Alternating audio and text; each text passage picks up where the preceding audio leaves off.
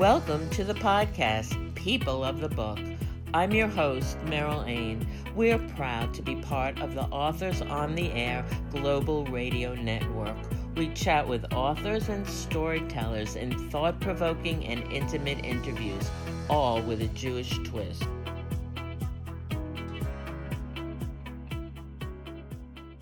On today's episode, we're going to replay a program that was held this week at the Peninsula Public Library in Lawrence, Long Island.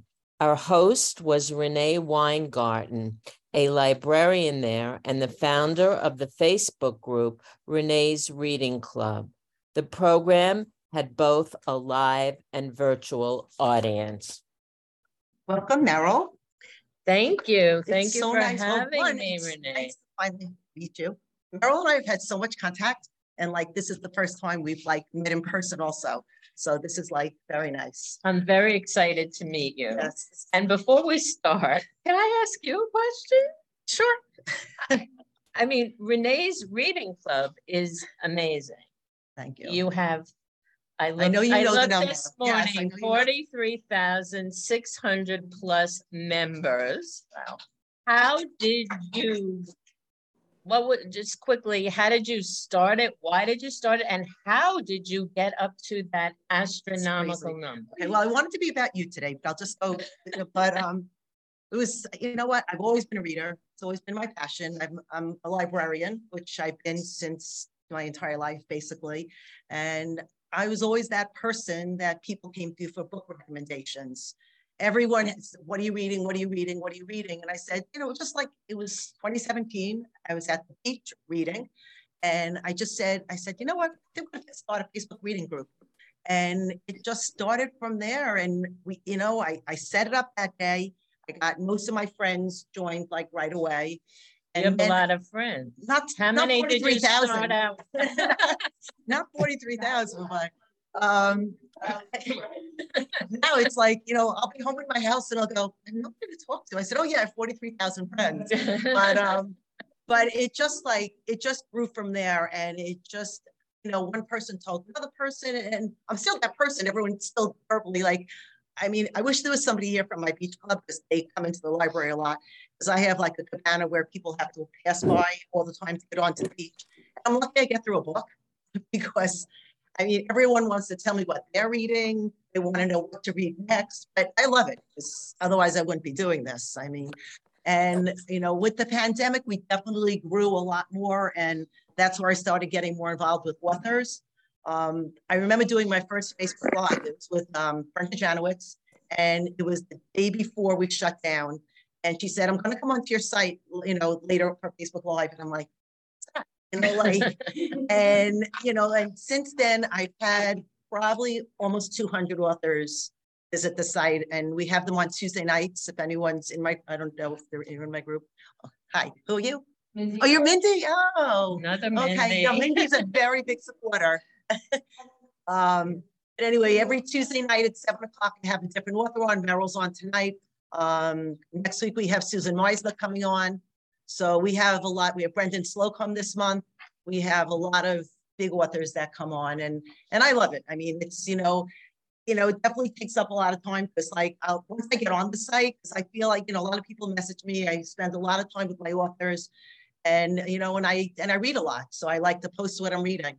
One of the hardest things, on the site is when people post books that they don't like to read, that they don't enjoy, because I really don't like posting those. I only want to recommend books. That's what the site's for, and I really try to keep it to that. Okay. So, and so we're still growing. We're still growing. And so now we'll talk about you, Meryl. Okay. And I just wanted to give you a little bit about Meryl's background, and I'm going to read it so I don't mess it up. So her first historical fiction book was The Takeaway Men, and Shadows We Carry, which is her new book, is the sequel, and it's an amazing follow-up. The Takeaway Men was published in 2022 and 2020. I'm sorry, I have that here. And Shadows We Carry just came out last week. Right? Was its release date. And let's see. Okay, she's had articles and essays which have appeared in numerous publications, and she's the author of 2 nonfiction books. and member of the International Advisory Board of Holocaust Survivor Day. And you also host a podcast. And what is your podcast called? People of the Book with Meryl Ain. Okay. And you also have a Facebook group. I do. You inspired me. Yes. And it's called Jews Love to Read. Right. And yes, and we have a lot of members that overlap. Right. Let's see what else. Yeah, okay. Okay. And today we're going to talk about Shadows We Carry. And you know what? Why don't we start off and you could just tell us why you felt you needed to write a sequel and what was your inspiration for writing this book? Okay. So for those of you who read the first novel, The Takeaway Men, it's about the children of Holocaust survivors who come to New York with their family from a DP camp. And they live in Queens, New York, where they experience what life was like mainly through the 50s and in the early 60s. And then the book ends, and I actually didn't intend it to end when it ended, but my husband, who is my muse, He's right here. He's right here, and he looked at. I shared every chapter with him as I wrote it. And he said, "That's the end of the book." And I said, "No, it's not the end of the book." And he said, "It's the end of the book. People wanted more. Trust me." So I was happy to be finished with it anyway. So that was the end of the book. But I did feel it was unfinished. And many readers, some were angry at me, but most were pretty polite. And they asked me to write a sequel. So I knew that the story, I needed to continue this story. So it starts off. This is a quick question. Can it be read though as a standalone? Absolutely, absolutely. I wrote it also as a standalone. So in the front, I have a list of the characters, the old characters from the first book, and some of the new characters. So Shadows We Carry. The prologue is in 1963 with the assassination of JFK. And then in the first chapter, the twins it's in the late 60s, and they're students at Queens College. And one of them discovers that she's accidentally pregnant in a pre-Roe v. Wade world now. Okay. Right. So okay. That's but it was interesting that you stopped at that point, because I remember when JoJo got pregnant and how she had to tell her parents. I don't want to give away too much, but being that they were second generation Holocaust survivors, her dad was okay that the name was that they were carrying on and expanding the family. Right. As long as it was still a Jewish child. Right. Right. And so I thought that was pretty, just important part of the book. And just the two paths that the twins took, Branka and JoJo. And even like with the women's rights issues that you brought into the book, when Branka first got her job at the newspaper, and she was given like a cooking? Well, she was given ladies features, because that's what it was like back in the day. And in fact, she tried to get into Columbia Graduate School of Journalism, and she was not accepted because she refused to say, "I don't plan to get married and have children." And that was really what it was like back in the day. And it was not illegal. And then she got a job for a Jewish newspaper, local, and they looked at her, and she was the only woman on staff, and they immediately gave her a cooking column, even though she didn't know how to cook, and ladies features. And it took years until she finally went out on her first hard news story. So I loved, how you depicted like so many of the things that were familiar to us, like, the settings of Long Island and Queens and Philadelphia and Washington. And also, that took place like in the 60s, and when JoJo's family first got together with her new mother-in-law. I just wanted you to read like the description of Doris. This is the mother-in-law, her future mother-in-law, that lives in East Meadow, right? She lived in Well, I called it Rolling Hills. Rolling and Hills, you can, Rolling Hills, sorry. I didn't want to call it. Okay, Rolling Hills, but Penny. this was like a description of like a 1960s, like housewife of the suburbs. Okay, now I just have to find Wait, it.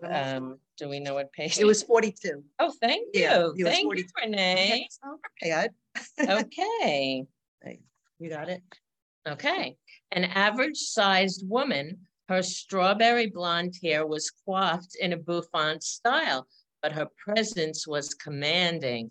Bronco wanted to whisper to Jojo and ask if they should curtsy, but she didn't dare. Doris's eyebrows were penciled and she wore thick black eyeliner and mascara. Her lips were clearly outlined and accentuated and filled in with ruby red lipstick. Her hair was so teased and frozen in place, it looked like a helmet. She wore white slacks and a silk Pucci blouse with a bold geometric design of turquoise and lavender, and I describe her jewelry, and she exuded the fragrance of the perfume brand Joy. I read that and I was just like, you could just like picture what this woman looked like. It was just perfect. Thank you. You want to talk a little bit maybe about like your writing process and like the research that goes into a book like this and how you go about it? Okay, yeah. I love research. I started out life as a American history teacher in high school, and I love history. So I'm always it's interesting, and I see that Joan Turman is here. So before, when I was working, I never read.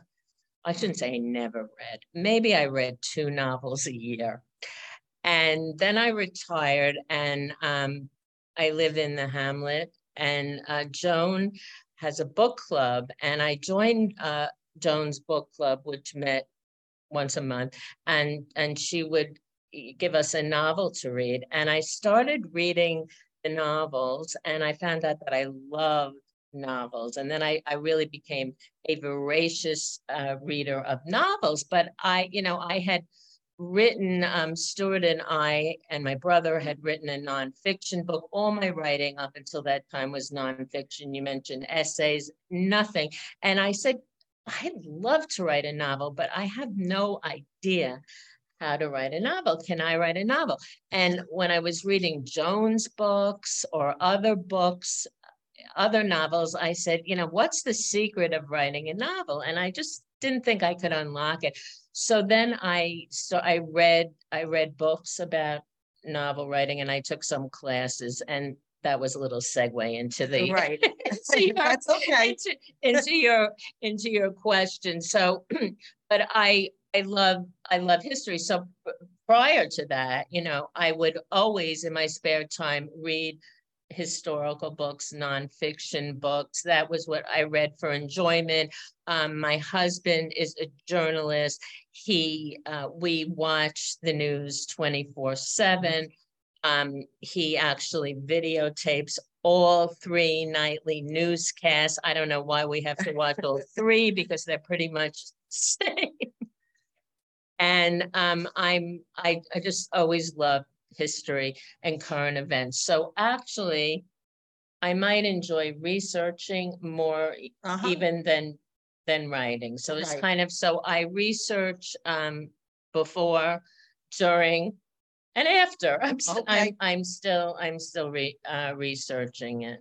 So when you're in the midst of writing a book, do you have like a writing schedule where you block out a certain amount of time a day to write? Or I find that I can only write, well, I shouldn't say that, with certain exceptions. I'm best in the morning, early in the morning. I have my coffee, and I then write for 3 or 4 hours. I'm not as productive in the afternoon. I get that. I'm a morning person too, so I get that. And it's interesting, when I was working, I my time clock was totally the opposite. I mean, I would stay up till all hours. Even, I had to be at work at 8 o'clock. And sometimes we had meetings until 11, and I would be up until 1. Now I get up, 5:30, 6 o'clock, or sometime before, and I'm tired. by 9 or 10 o'clock. I get that. Yeah. So everyone always wants to know about the cover. Mm-hmm. Did you have input or, and those, I guess, those are the twins on the cover. Those are the twins. Yeah, I did have input.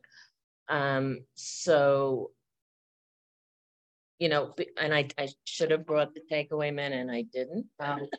Okay, that's okay. Mindy has it. Mindy has it. So the goal, the publisher wanted them to look compatible. So we have the backs of the two girls when they're thank you.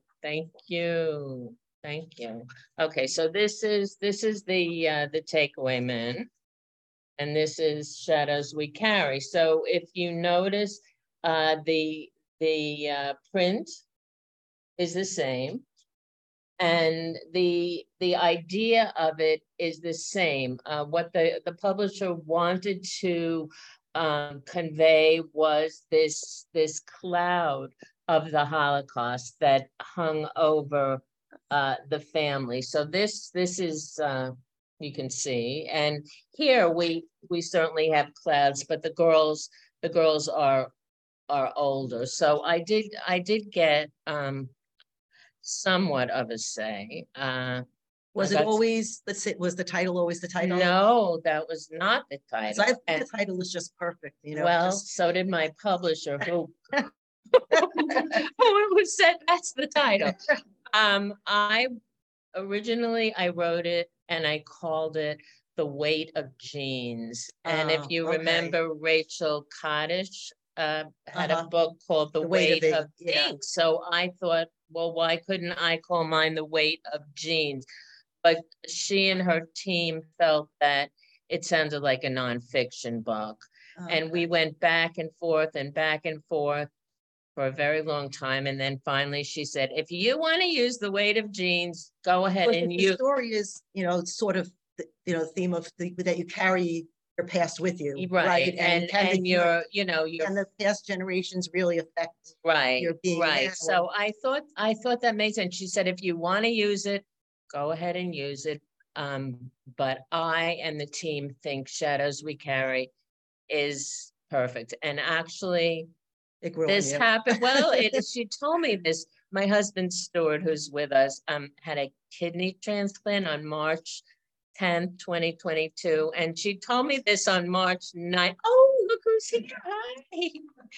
Hi. She told me this on the day before. So I said, fine, it's Shadows We Carry. I thought it was perfect. Thank you. So obviously I have to ask, are you, now that sort of this all together and put it to bed and there's a sequel, what's next? Well, I really thought that I finished this story. I'm getting, I don't know, I'm having second thoughts. Oh, they're still not leaving you. Well, a number of people said, oh, come on, write a third book. I don't know. I have to think about it. I have some other ideas that I might pursue first. It's all in flux. I'm not really sure where I would go with it if there was a sequel, but if anybody has any ideas, I'm open to it. One of your other interviews that you have all your grandchildren's names in the book. I do. I do. And how many grandchildren are there? 6. 6, and they all have a name in the book. All their names are in the book. Yes. That's amazing. Yeah. And they know that, right? No, I don't think I. I think I left it to their parents to tell. Yeah, I should tell them. You should tell them when they're old enough. I don't know how old they are. So I don't. Yeah. Yeah. Okay. The ones that will get it. Yeah. Okay. And what are you reading right now? Oh, what am I reading? I finished. I just finished The Nature of Fragile Things by Susan Meisner. Right. I read a new book by Jennifer Rosner, Once We Were Home, which is amazing. And we had her on our site. And there's, I think, a lot of synergy between her, what she's writing about, and what I'm writing about. Let's see, what else? I'm reading a book. That's okay. That's coming out. It's coming out soon, and my mind went blank I know, now. that's what happens. But that, I know. yeah. I do know what I'm reading. Okay, do you have anything else to share? We want to open up to questions, or let's open it up to questions. okay. Mindy. How long did it take you to do your research? Okay, so Mindy's asking, how long did it take me to do my research? So Mindy, the process was really pretty seamless for me because I had done a lot of research for the takeaway men. So I certainly had that research. The whole book, the research, the writing, and everything, I did it much faster than the first book. It took me 9 months, but you have to realize, it was during COVID. My husband was basically, this is before he got the transplant. He was told, you can't leave the house. Everybody was kind of quarantined. We basically couldn't go anywhere. And that was my activity. So as I mentioned, I really did some research before, but I really do it simultaneously with writing the book. So I'll give you 2 examples. So I write about a Catholic priest who was, I love that character. Thank you. But Father Stan, who was given away by his Jewish parents when he was an infant during the Holocaust to a Polish couple, righteous Gentiles, and his parents are murdered, and he is brought up by this Catholic family. So that was a story. It's based on this story of a priest. I mean, I adapted it. The priest was in Poland, still in Poland, and my priest, of course, is in the United States. I've known some priests. I felt that I had to really be, very, very true to, it's one thing if I'm writing about Doris in Rolling Hills, right? She's in my you have to get your information right. People. So I had some sensitivity readers who were Catholic. I researched, what the church said, what the issues were. I spent a lot of time doing that, but that was mostly while I was writing the book. The other thing that I spent a lot of time, which I knew about before and had researched somewhat, but researched it more, was this community. I call it Fatherland Gardens in my book. It's actually called German Gardens. It's in Yaphank, New York. And before World War II, there was a Hitler youth camp there. But the community, believe it or not, still exists. And up until 2017, you needed to show proof of German blood to live there. And then there was, a case in New York State, and they don't do that anymore. So I'm always researching. And then actually sometimes when I said I only like to write in the morning, but I can research all day and night. So I can't really give you how long it took me. It's just sort of seamless. I'm always doing it. Thank you. Any other questions? Okay. Yeah. When you were just discussing about the Hitler youth camp. There was also something that was called out on Long Island. That's what this was, right? Yeah. In Yaphank. Yeah. Oh, right. Okay. It was on the ground. It was on the grounds of German Gardens. It was part of it. But what was it? It was. I'm trying to think of the name. I'm sorry, what? There was another name for it. I don't know. Oh, the name of it in reality is German Gardens, Oh. but I changed the name in the book to make it Fatherland Gardens. Okay. Okay. Okay. Yes. I think that Andrew Gross wrote a book called The Button Man, where he discusses. You know what? I think it was discussed in that book. Yeah. Very interesting. You want to forgot say about the that. name of It was Andrew Gross, the Button Man. Yeah. That was awesome. Yeah. He had a lot of that history in there. Yeah. So Meryl, what would be like what you would want people to take away from the, Take away. I know I'm using that word, but take away from the novel? So I really wanted to raise a number of themes. One of the themes is the whole question of genealogy, nature versus nurture. It's really a big deal now. And, a lot of people are getting their DNA tested. And, so this has always been a problem, an issue, for it's been out there, but is it nature or nurture? What is really most important? What makes a family? And the other question I wanted to raise was who's responsible? Who's responsible for the Holocaust? Who's responsible for hatred and prejudice today? And are we responsible for the actions of our parents? I also wanted very much to talk about women's rights and to show how they have changed and have advanced in some ways, and in some ways to change something in your notes in the back. I did, Yeah, because when I first wrote the book, Roe v. Wade was the law of the land, and then it was overturned by the Supreme Court. So I had to change my notes in the afterword of it. So I think my husband Stuart says that he enjoyed the book. He particularly loves parts 2 and 3. He said that's for men. We should also point out about the book discussion in the back. It's a great book for book clubs because it's got a lot of questions, reading club questions in the back. People are always looking for that.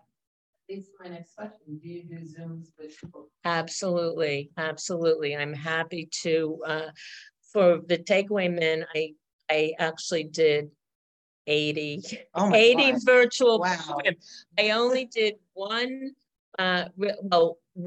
book club in person and in somebody's backyard, and then I did one event in person, which was at the Hampton Synagogue. This was in August 2020, and the only reason they were able to do it was because they have a wall in the sanctuary that you can open up and air could come in. But I love also did it at the Hamlet. Interact.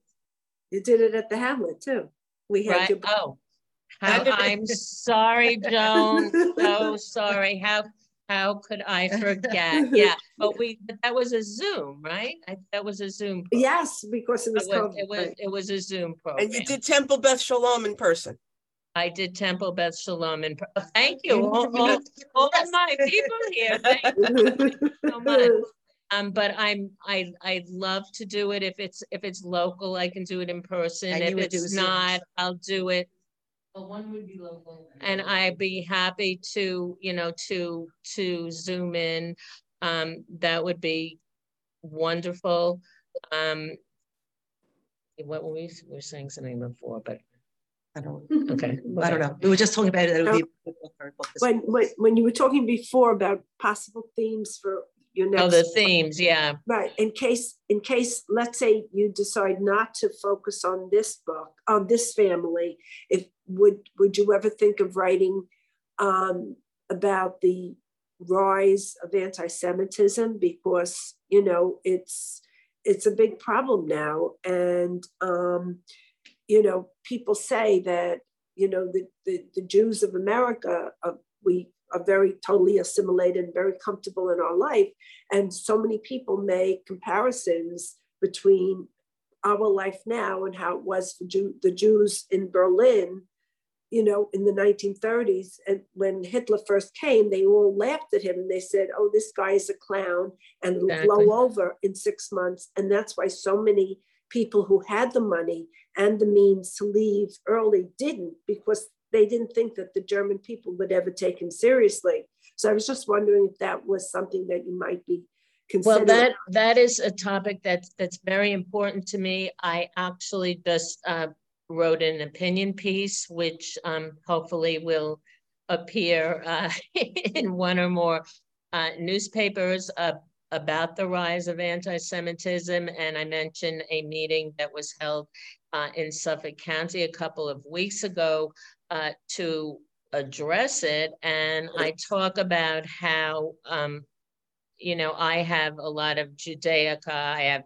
Hamzas and Chais and Jewish stars, and I'm proud to wear them. But my mother, who actually was a WAC in World War II, she joined the army to fight Hitler, which was very unusual for a Jewish woman at that time. What does that stand for?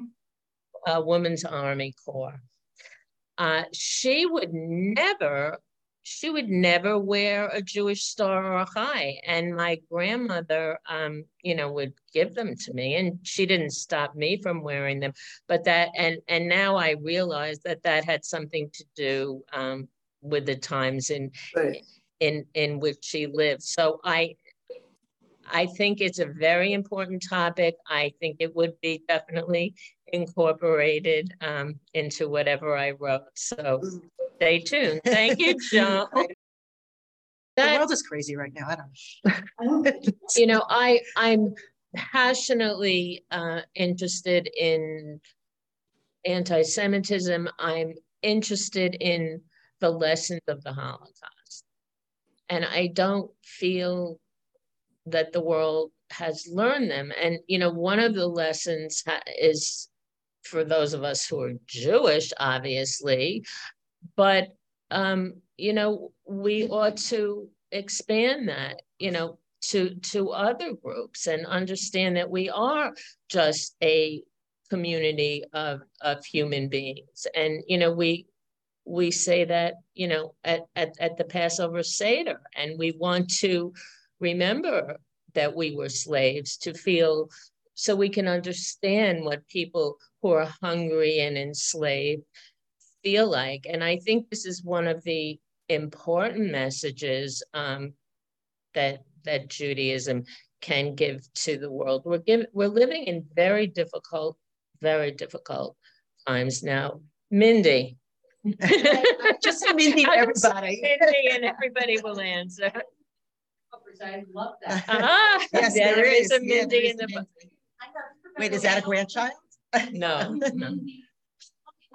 No, I just thought Mindy was an appropriate name. That's, you know, I'll let you in a minute, but yeah. The names I tried to be, you know, true to the times also. Go ahead. But I read a lot of historical fiction, and I think it's so important that books like yours and others that I'm reading are written because of what we were just talking about. That this happened, and the scary part of it could happen again, or similar things are happening. History repeats itself. Yeah, banning books, stuff like that, that these books keep people aware, and the younger generation. Exactly. Of, you know, of reading these books, and this did happen, and, you know, and make sure that totally. And how did it happen? I mean, when I think about that, you know, Germany was considered the most civilized and cultured country in the world. So it is a warning to us, definitely. Okay, well, Meryl, I want to thank you so much for coming. It's very exciting. Please, if you want to contact me, you can go to my website, merylain.com, and I'm be thrilled to come to your book clubs or organizations or whatever. I'm doing a big Hadassah program in a few weeks, either in person, or if it's local or virtual. So thank you, Okay, and thank you for- Renee. And thank you, Renee, and thank you, Meryl. And just, Meryl, just one other thing. Other than tell everyone we know about your book and to read it, and put online critiques and testimonials and so on, how else can we help you boost your sales? Oh, thank you. Post reviews on the site. Yes. And post reviews If on you Amazon, if you liked it or loved it, go to Amazon and Goodreads and give it a positive review. If you didn't like it, don't say anything. No, you can't say something nice. Don't say anything. Wonderful. Thank you all for coming. Thank Everybody you. on Zoom as well. And please look on our website at peninsulapublic.org for all the other programs that we have coming up as well. Please join us. Thanks so much for joining us today, Renee Weingarten. And thank you to Roxanne Spodek for coordinating the program for the library. I also want to thank our executive producer, Pam Stack. People of the Book is a copyrighted presentation of the Authors on the Air Global Radio Network. Please visit us and like our Facebook page, People of the Book. I'm your host, Meryl Ain, the author of The Takeaway Men and the newly published sequel, Shadows We Carry. For more information about my books and writing, visit me at merylain.com. Until next time, please join us on Facebook at Jews Love to Read and read a good book.